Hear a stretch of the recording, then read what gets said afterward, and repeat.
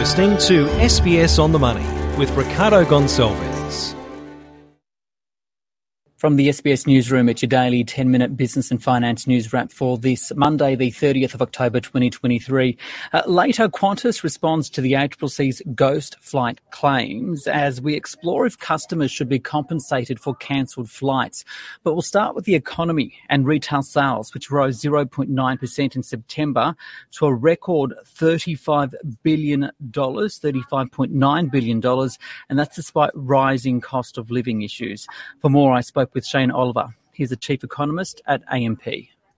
It certainly is. I didn't expect retail sales to be this strong. They are only up slightly on their previous record, which was in November last year. They're only up 0.1% on that point.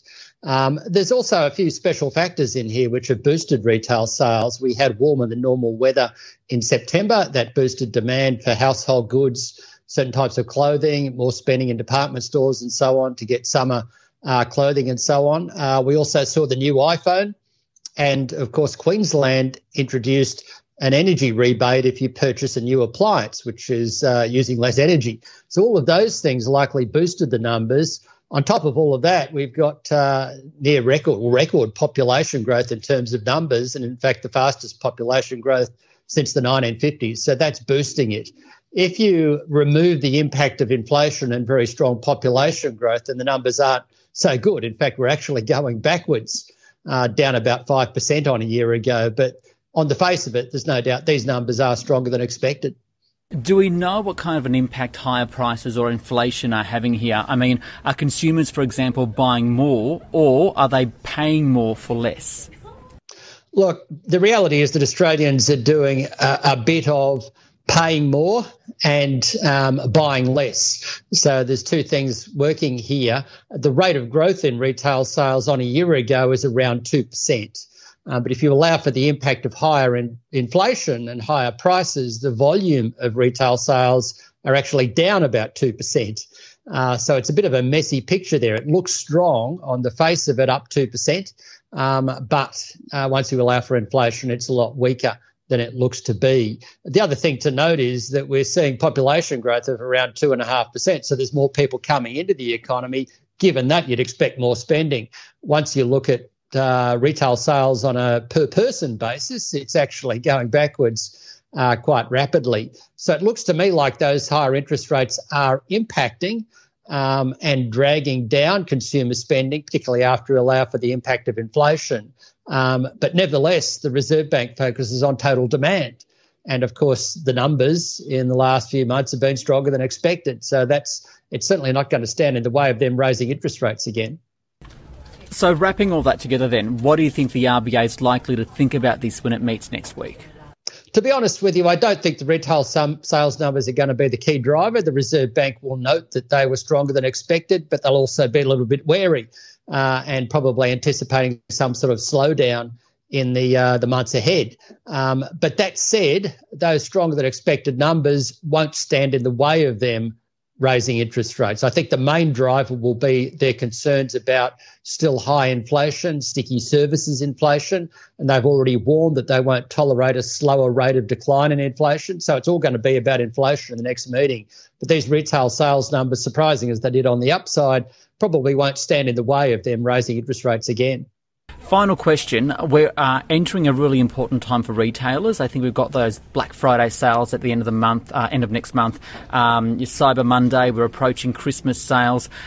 How important will this be for the sector? And do we know, for example, if they are holding on to a heap load of stock, for example, that there will be these huge discounts for consumers to entice them to spend? To be honest with you, I think the retail sales figures over the next few months are going to be extremely volatile. We're probably going to see a correction in the month of October after the very strong numbers we saw in September, particularly as the weather hasn't been as extreme through as October as it was in September.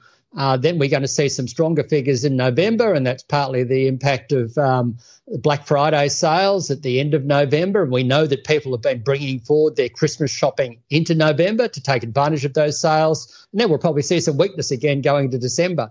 Going through the whole period in the run-up to Christmas, I think it's going to be pretty soft because Australians are struggling under the impact of higher interest rates where they've got a mortgage. But Flip side is you've still got this strong population growth, more people coming into the economy, and that will keep spending in nominal terms in the positive side of things. So it's going to be a pretty messy picture. I don't think it's going to change the fact that things are slowing down in an underlying sense, but it's not going to be a disaster either. Over there, the chief economist at AMP. Now, Market Day on the SBS On the Money podcast. The Australian share market fell today. The S&P ASX 200 down 0.8% to 6,772. The market, though, did also enter a technical recession. What that means is that it's fallen more than 10% from the peak. So the peak we saw earlier this year, well, from there, it's been down 10.4%. For more, I spoke with Stuart Roberts. He is an analyst at Stocks Down Under. Stuart, markets are down today. What's driving that negative sentiment? So basically, we're in a difficult situation where there's wars everywhere and a lot of economic uncertainty in various parts of the Western world. Here in Australia, we got retail sales and they were stronger than usual. So the expectation is that we haven't seen the last of the interest rate tightening cycle. Personally, I think we have because retail sales on trend have been so weak the last 18 months. I can't see any reason why the Reserve Bank would want to act. Given, apart from the last month or so, things have been fairly weak. But that's one more reason to sell stocks right now. Who are being sold off? Is it a company thing or is it a sector thing? Is it, larger companies versus smaller companies? Yeah, this is the tail end of a terrible bear market that's been going on for the last 2 years. More at the smaller end than the bigger end.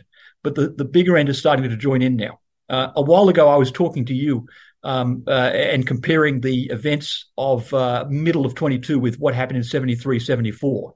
And that playbook is playing itself out right now, probably not as badly, but it's a protracted bear market. So it's just bearish sentiment, starting with the small caps, moving up to the big caps, no company-specific stuff. I was speaking to Shane Oliver earlier about those retail sales numbers, and while they were stronger, he was saying that if you add in or factor in inflation and population growth, that it shows that consumer spending is really going backwards anyway per person, right? What are you seeing? How do you think consumers are feeling at the moment? Because we also heard from the team at Endeavour Group today, and they noticed that consumers are continuing to switch type products that they're buying. They're looking for more value. So, for example, they're buying a lot more cheaper beer. Yes. Everywhere you go, wallets are locking up in ways you wouldn't expect. I take you back a while ago where Domino's had a profit warning based on the fact that pizzas were too expensive. Now, if the consumer's not buying pizza, no surprise they're buying cheap beer as well. Look, frankly, I love beer and I'm tempted to buy cheap beer as well. So if my experience is any guide, the consumer's wallets are beginning to jam shut. What about the aviation industry? Has the market fallen out of love with Qantas, for example? And I mention it because it's back in the news telling the federal court that it denied breaking the law or benefiting financially when it sold tickets on already cancelled flights earlier in the year. And obviously that brought on ACCC action. Yeah. All of my recent flights around the country, I'm finding flights are fully booked and the service is great. So I think there's a lot of negative sentiment around from historic issues that have been reported. I think Qantas is busy fixing themselves. So it's probably a great contrarian buy at the moment. Final question and an overall one. Where do you see the opportunities for investors at the moment? Right now it's gold. The price of gold has gone up above $2,000 an ounce with all this global uncertainty around and the inflation environment that we've moved into.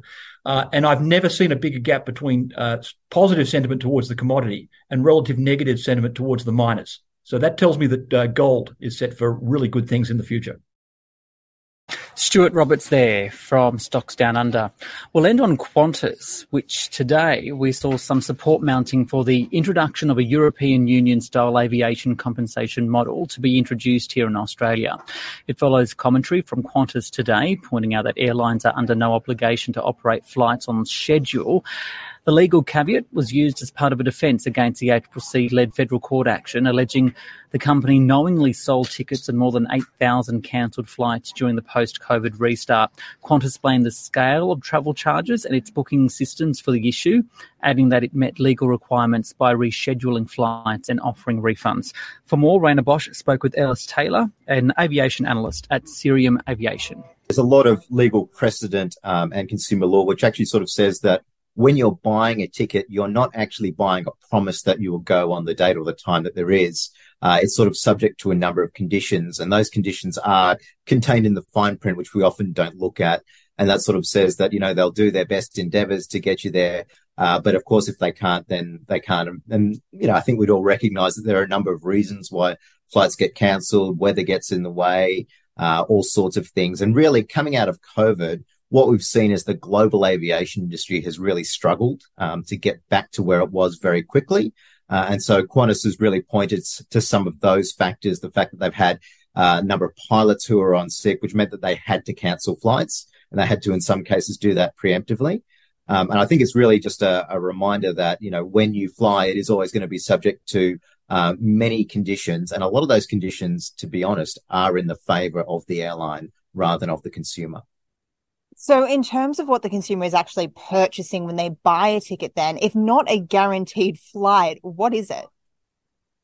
Effectively, it's a promise that we will do our best to get you to that spot. So at law, when you buy a ticket, you're not actually at that point fully in a contract with the airline. It's not until you're actually checking in that you are considered to be sort of on that flight, and there's actually a contract that you have with the airline.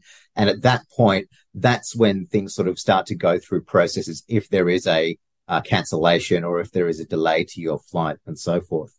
And really, it sort of leaves consumers out in the lurch a little bit, because at any moment, the airline can cancel seemingly for any reason that they see fit. Often they'll obviously try and do their best to get you where you need to go or to refund a ticket and so forth. But even then, there's a number of different conditions that come to it. So if you buy some of the cheapest tickets, you may not be able to get a refund, or you may only get things like a travel credit and so forth.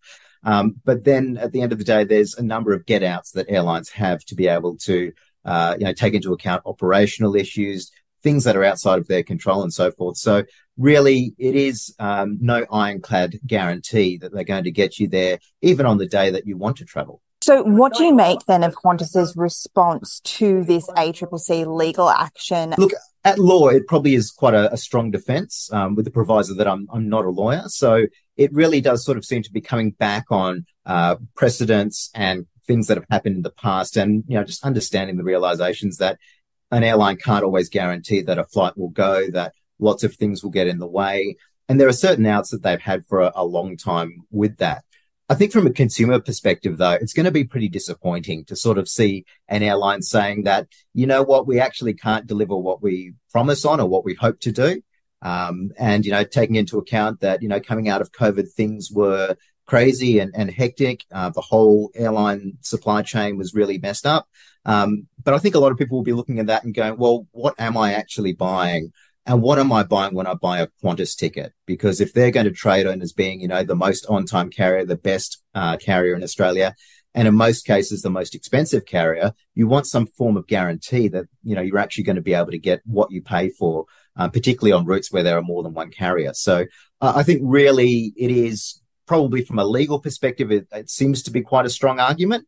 But I wonder if in the long run, this is something which is really going to cause Qantas some damage, because they're effectively saying, too hard, we can't really run our operation as we'd like to.